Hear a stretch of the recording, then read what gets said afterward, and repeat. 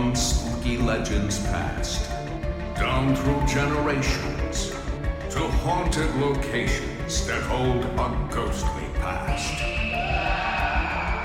Come one, come all, come finders and seekers. Hear the creepy side of NEPA.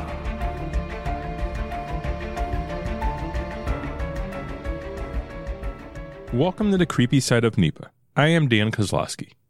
Feels great to be back here for the first episode of 2022. I hope everyone is having a great year so far. I'd just like to remind all of our viewers before we get into tonight's episode. If you have a story you would like to share on a future episode of the creepy side of NEPA, or maybe you have an idea for an episode, let us know. Our email address is ghost@wnep.com, or you could also contact us through our Facebook page, WNEP's Creepy Side of NEPA. On tonight's episode, we have John and Carrie Ann Belucha, owners of Wyoming Valley Ghost Tours. Wyoming Valley Ghost Tours is a very interesting local business who has been putting events on throughout the area the last few years, all pertaining to the paranormal. John and Carrie Ann are joining us this evening to discuss a little bit of their favorite experiences throughout the years and also some events they have planned in the upcoming future. John and Carrie Ann, welcome to the show. Hey, thanks for having us. Before we get started, I'd always like to ask our guests, did you guys always have an interest in the paranormal, and how did that get started? Well, for me, it started at a young age. A lot of people have very similar stories, and it usually does start at a very young age. But, unfortunately, my parents, they had a tragedy that dates back to 1976. In 1976, my parents owned a bake shop. Actually, they owned it prior to that also. But in 1976, at their bake shop, they had a fire on Christmas Eve in 1976, or actually Christmas morning at 2:00 in the morning. That fire claimed the life of my brothers and sisters. I had two brothers and a sister who perished in that fire. So I was born in 1978, January 78. But once I hit the age of 5, maybe 6 years old, somewhere in that range, I started noticing stuff in the house that I couldn't explain. For example, there was pillows on the couch that would fall off the couch and onto the floor. And we would see, or I would see, images or shadow figures in threes that would come down the steps. And they would interact with me in just little ways, but nothing really came over touching or anything like that. But I would see them. They would make sure that their presence was known. I've always been interested in life after death. Ever since then, I was very inquisitive, and I explained to my mom what I saw. And once I got a little bit older, she told me, what happened, unfortunately, in the family. So you were seeing that stuff even before you knew what happened, really? Exactly. Mm-hmm. And how about you, Carrie Ann? What sort of got you interested in the whole paranormal? My family and I had lived in various houses. We had lived overseas, so I lived in various houses. My brother had several different experiences, more than I had. John brought me into his family home. I had some experiences in this home that I couldn't, I had no answers for. I explained them to him. He told me the story of his family. And then we started to go on investigations everywhere throughout the state of Pennsylvania. We went into other, locations as well. And that's kind of where it all started. So you guys started going out on investigations before you started Wyoming Valley Ghost Tours? Yeah, we did. We started investigating in 4. That's when Carrie Ann and I met. And I introduced her to the love of my love of paranormal and the search for life after death and communication. And she gained a really big interest in it once I explained it to her. And as she said, the first time she ever came to the house, she had experiences here that were what my mom and dad continue to experience in this house, but I haven't. I lost communication for whatever reason with my brothers and sisters. Once I hit a certain age, maybe 11, 12, or 13. I'm not 100% sure on the age, but my mom and dad would experience stuff in this house up until they recently passed. And my dad in 2016, and my mom last March of 21. But they would experience things, hearing voices upstairs, and my dad would have his feet tickled. and my mom would have her like apron tugged on while she was in the kitchen. And they were all signs of stuff that my brothers and sisters would do. And Carrie Ann, I guess because she was new to the family, they wanted to introduce themselves to her, and she got to experience it. So ever since that day, we've been investigating. So we took our passion. We started to do a little bit more on the professional side, if you will. Back in 2016, we formed Wyoming Valley Paranormal Association, and we started to do investigations, going to people's homes. You know, it started off with friends and, come here, try this out, do that, but it started to grow. And then we started to go to other locations throughout Pennsylvania and the surrounding area, the tri-state area, and do investigations. And then we turned it into what we have today, Wyoming Valley Ghost Tours in 2018. You know, the whole idea behind Wyoming Valley Ghost Tours was to get people interested and engaged what we have here in the Wyoming Valley. So we bring them in, we pique their curiosity with a ghost tour, paranormal investigations. So we get them into these locations like that, but then they learn the history of those locations, and they understand what those locations offer, different services that they have that they may not have been aware of in the past. So our hope is to get them in, check it out, and then go to continue and use these locations afterwards. And the one thing I've noticed before, while starting this podcast, is in the beginning I thought we would do like 5 episodes, maybe for a month of October 2 years ago or so. And once you start looking in, this area has a lot of creepy, interesting history that a lot of people just don't know about. You're absolutely right. There's, from disasters, and there's a lot here that you could uncover. That's for sure. Even on the cryptid side, Pennsylvania is like the third most active sightings of Bigfoot. There's just so many interesting things that you could find in Pennsylvania: UFO sightings, Bigfoot, disasters that cause. There's just so much here. It's amazing, really. Yeah, I totally agree. Like I said, we had a couple stories to get started, and then we started having viewers or listeners submit their own stories and submit ideas for episodes, and it sort of just took off from there. And there's certainly no shortage of stories out there in this area. You're absolutely right. How many different locations do you guys work with as the Wyoming Valley Ghost Tours? Let's see. We currently have 16 different locations, correct? So we currently have 16 different partners that we are currently working with, and that number is continuously growing. Yeah. As John is currently working with partners, he always is working to gain new partners. So do you guys mostly concentrate in the Luzerne County area, Lackawanna County, both, or? We have Luzerne and Lackawanna counties, but we are venturing out to make Wyoming Valley Ghost Tours a little bit bigger to go on and beyond. We're starting to move into Wayne County, which I can't announce anything yet, because that's something that we're working on. But we are going to be in Bethlehem. Mm-hmm. We're going to be down the Lehigh Valley area starting in March. We actually have an investigation at the Sayer Mansion in downtown Bethlehem.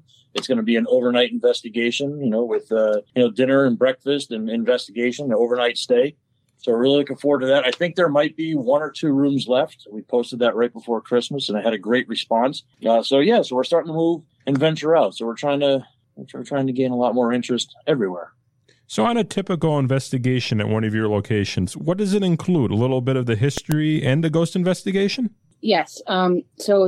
You start off with the history. So somebody that is part of that location provides the history prior to the investigation. Yeah, usually what that is, it's usually 30 minutes of, a tour of the facility, talk about exactly how that started, the location we're at. And of course, they throw in a couple of the, the stories of, what staff have experienced in the past. But yeah, it always starts out with at least a 30-minute history tour done by a docent, manager, whoever is available, curator, museum, wherever we're at. And then Carrie Ann and I, we start our demonstration. We have all the tools necessary for people to conduct their own paranormal investigation. We teach them how to use the tools. We show them how they work and why we think they work. And we give them the opportunity to then go out in smaller groups and conduct their own paranormal investigation. And those investigations last about 3.5 hours. Okay, so you said you kind of let the people go out on their own opposed to being in a group with you and sort of watching over them. They could kind of do what they want and go on their own way. We do investigate with them, but we allow them to do their own investigation. We want them to be able to make it as authentic as possible. So by making it as authentic as possible is allowing them to do their own investigation. It does sound very interesting to me. Yeah, it's been great. People have really enjoyed it. Like I said, we'll always be around. Like if somebody gets stuck on a piece of equipment or they don't really know how to use it properly or, whatever it may be, they'll get in touch with us and we'll go over and we'll help them out, maybe show them some techniques, kind of give them ideas what to do throughout the building. But I'd say probably 90% of it, they are pretty much on their own. You could be as involved with us or as little as you choose to be. Some people really like the structure. Some people like Carrie Ann and I to be part of the group, and they like us to, lead an investigation.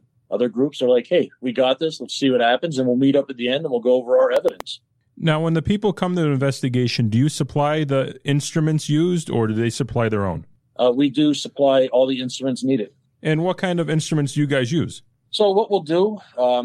So typically for our normal investigations, we supply what you would normally find in a paranormal investigation. So that would be like a K2 meter. We give a thermometer, a spirit box. We give a voice recorder. We give flashlights. Those are the kinds of things that we're providing. And then we have stationary equipment that we also use throughout the location. So that would be a REM pod, and we might have our EDI meter as well. And we use dowsing rods. So each group gets a dowsing rod.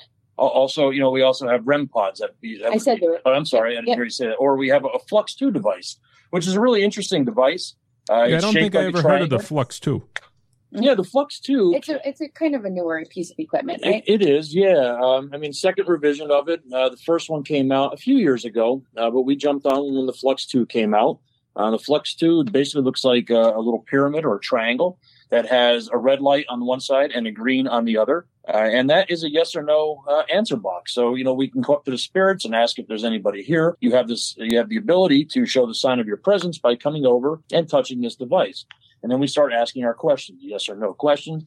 Come on over, touch on the right side for yes, left for no. So it's a pretty fun experiment to play with. Have you been having a good response using that new equipment? We do. And, every piece of equipment we have has its own strengths. Everything that we do use generally has something that happens. Now, not all of them, though, because we always tell everybody during an investigation, you may not get anything.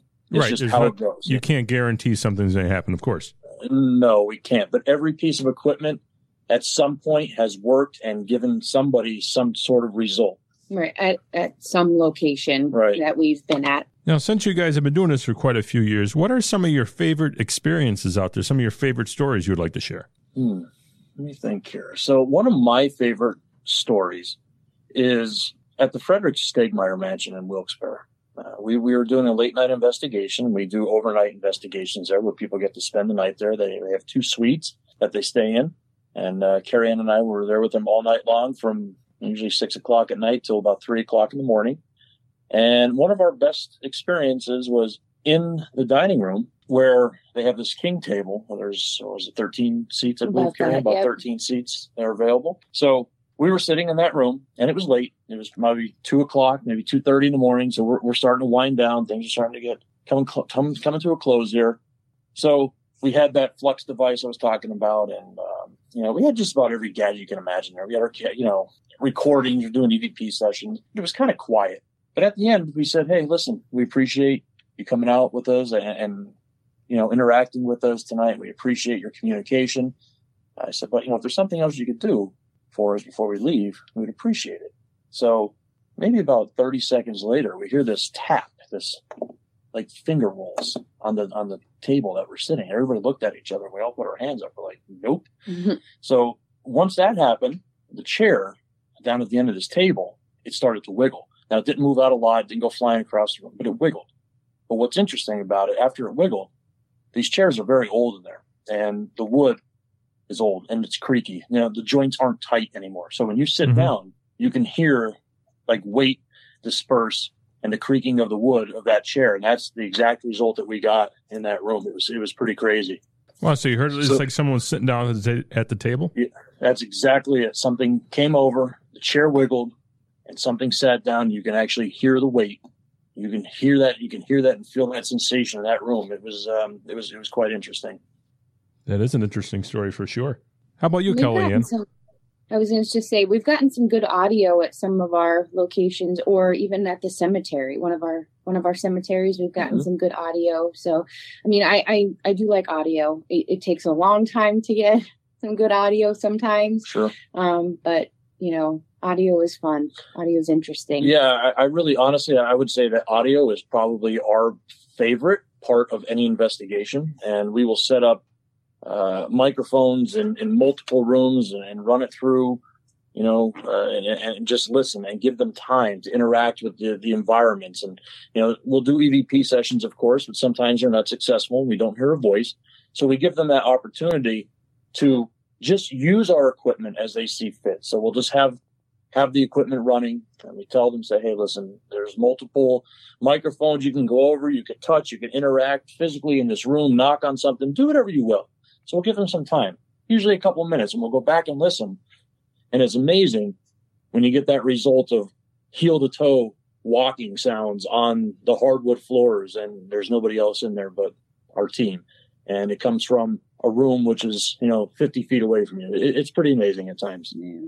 Yeah, and I know just from having a few different investigative teams on the show here, some of the audio brought in, as soon as you hear it, you get chills. Mm-hmm. Absolutely. Yeah, absolutely. So yeah, audio I think is our favorite. I enjoy audio. Yeah, I do agree, and it's nice to have that evidence to back up your stories when you're trying to tell somebody something that happened absolutely. to you. Yep. So what are some events coming up with the Wyoming Valley Ghost Tours? So as John mentioned, I'll start with February. So I'll start back in January, actually, because we're still in January. January 29th, we will actually be at the Scranton Cultural Center, starting the day off there at 11 o'clock. We actually have a vendor event. It's called our Curiosities vendor event. And then at night, we have a paranormal investigation at the Scranton Cultural Center. February 25th, we're at the Mary Stegmeyer Mansion. That was an 8-person investigation that's actually already sold out, but we're there from 8 o'clock until 3 o'clock in the morning. But we'll be running a few more of those coming up soon. Yeah, so that's a special kind of investigation that we kind of implemented now. But yeah, that sold out pretty quickly. And then we're constantly adding in dates, but March 5th, we're at the Catlin House up in Lackawanna County. That's the Historical Society, I believe, right? Yes. Okay. Yes, it is. And then the 26th of March, we're at the Sayer Mansion in Bethlehem. And then, April 30th, we're working out to be in Philadelphia. We will be at Fort Mifflin. And then we have a couple of other things. Yeah, we have a few other things that are planned, and we're just waiting to iron them out. We have a trip we're planning for Gettysburg for mid-March to do an investigation down there at a couple locations with a sleepover. But we don't have that posted yet, but those dates should be coming up pretty soon. And then we're going to be putting in our normal, other places that we've been, into rotation, and then a couple of other new places as well. So. And as you're just going down the list, 2 questions popped into my mind. First one I'm going to ask you guys, what is exactly could people expect at the Oddities Fair on January 29th at the Cultural Center? So what they can expect is, we have 50 vendors that will be there. And these vendors range anywhere from metaphysical side. We have psychic, we have mediums there. We have crafters that make handmade Ouija boards and, mirrors, and they make different types of, we have authors there. We also have clay makers. We have jewelry makers, but everything is all handmade, handcrafted.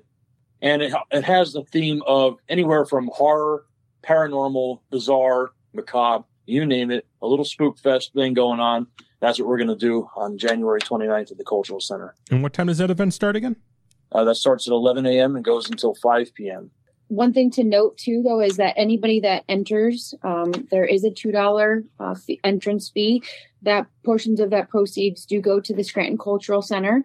However, when you come in, you are given a ticket, and those tickets do go towards 2 free tickets for the Scranton Cultural Center's investigation for that evening, for that 8:00 investigation. So those entrance fees do go towards the free tickets for the Scranton Cultural Center investigation. So is that like a drawing you have? It's a drawing, okay. Yes. Yep. At 3 p.m. there will be a drawing.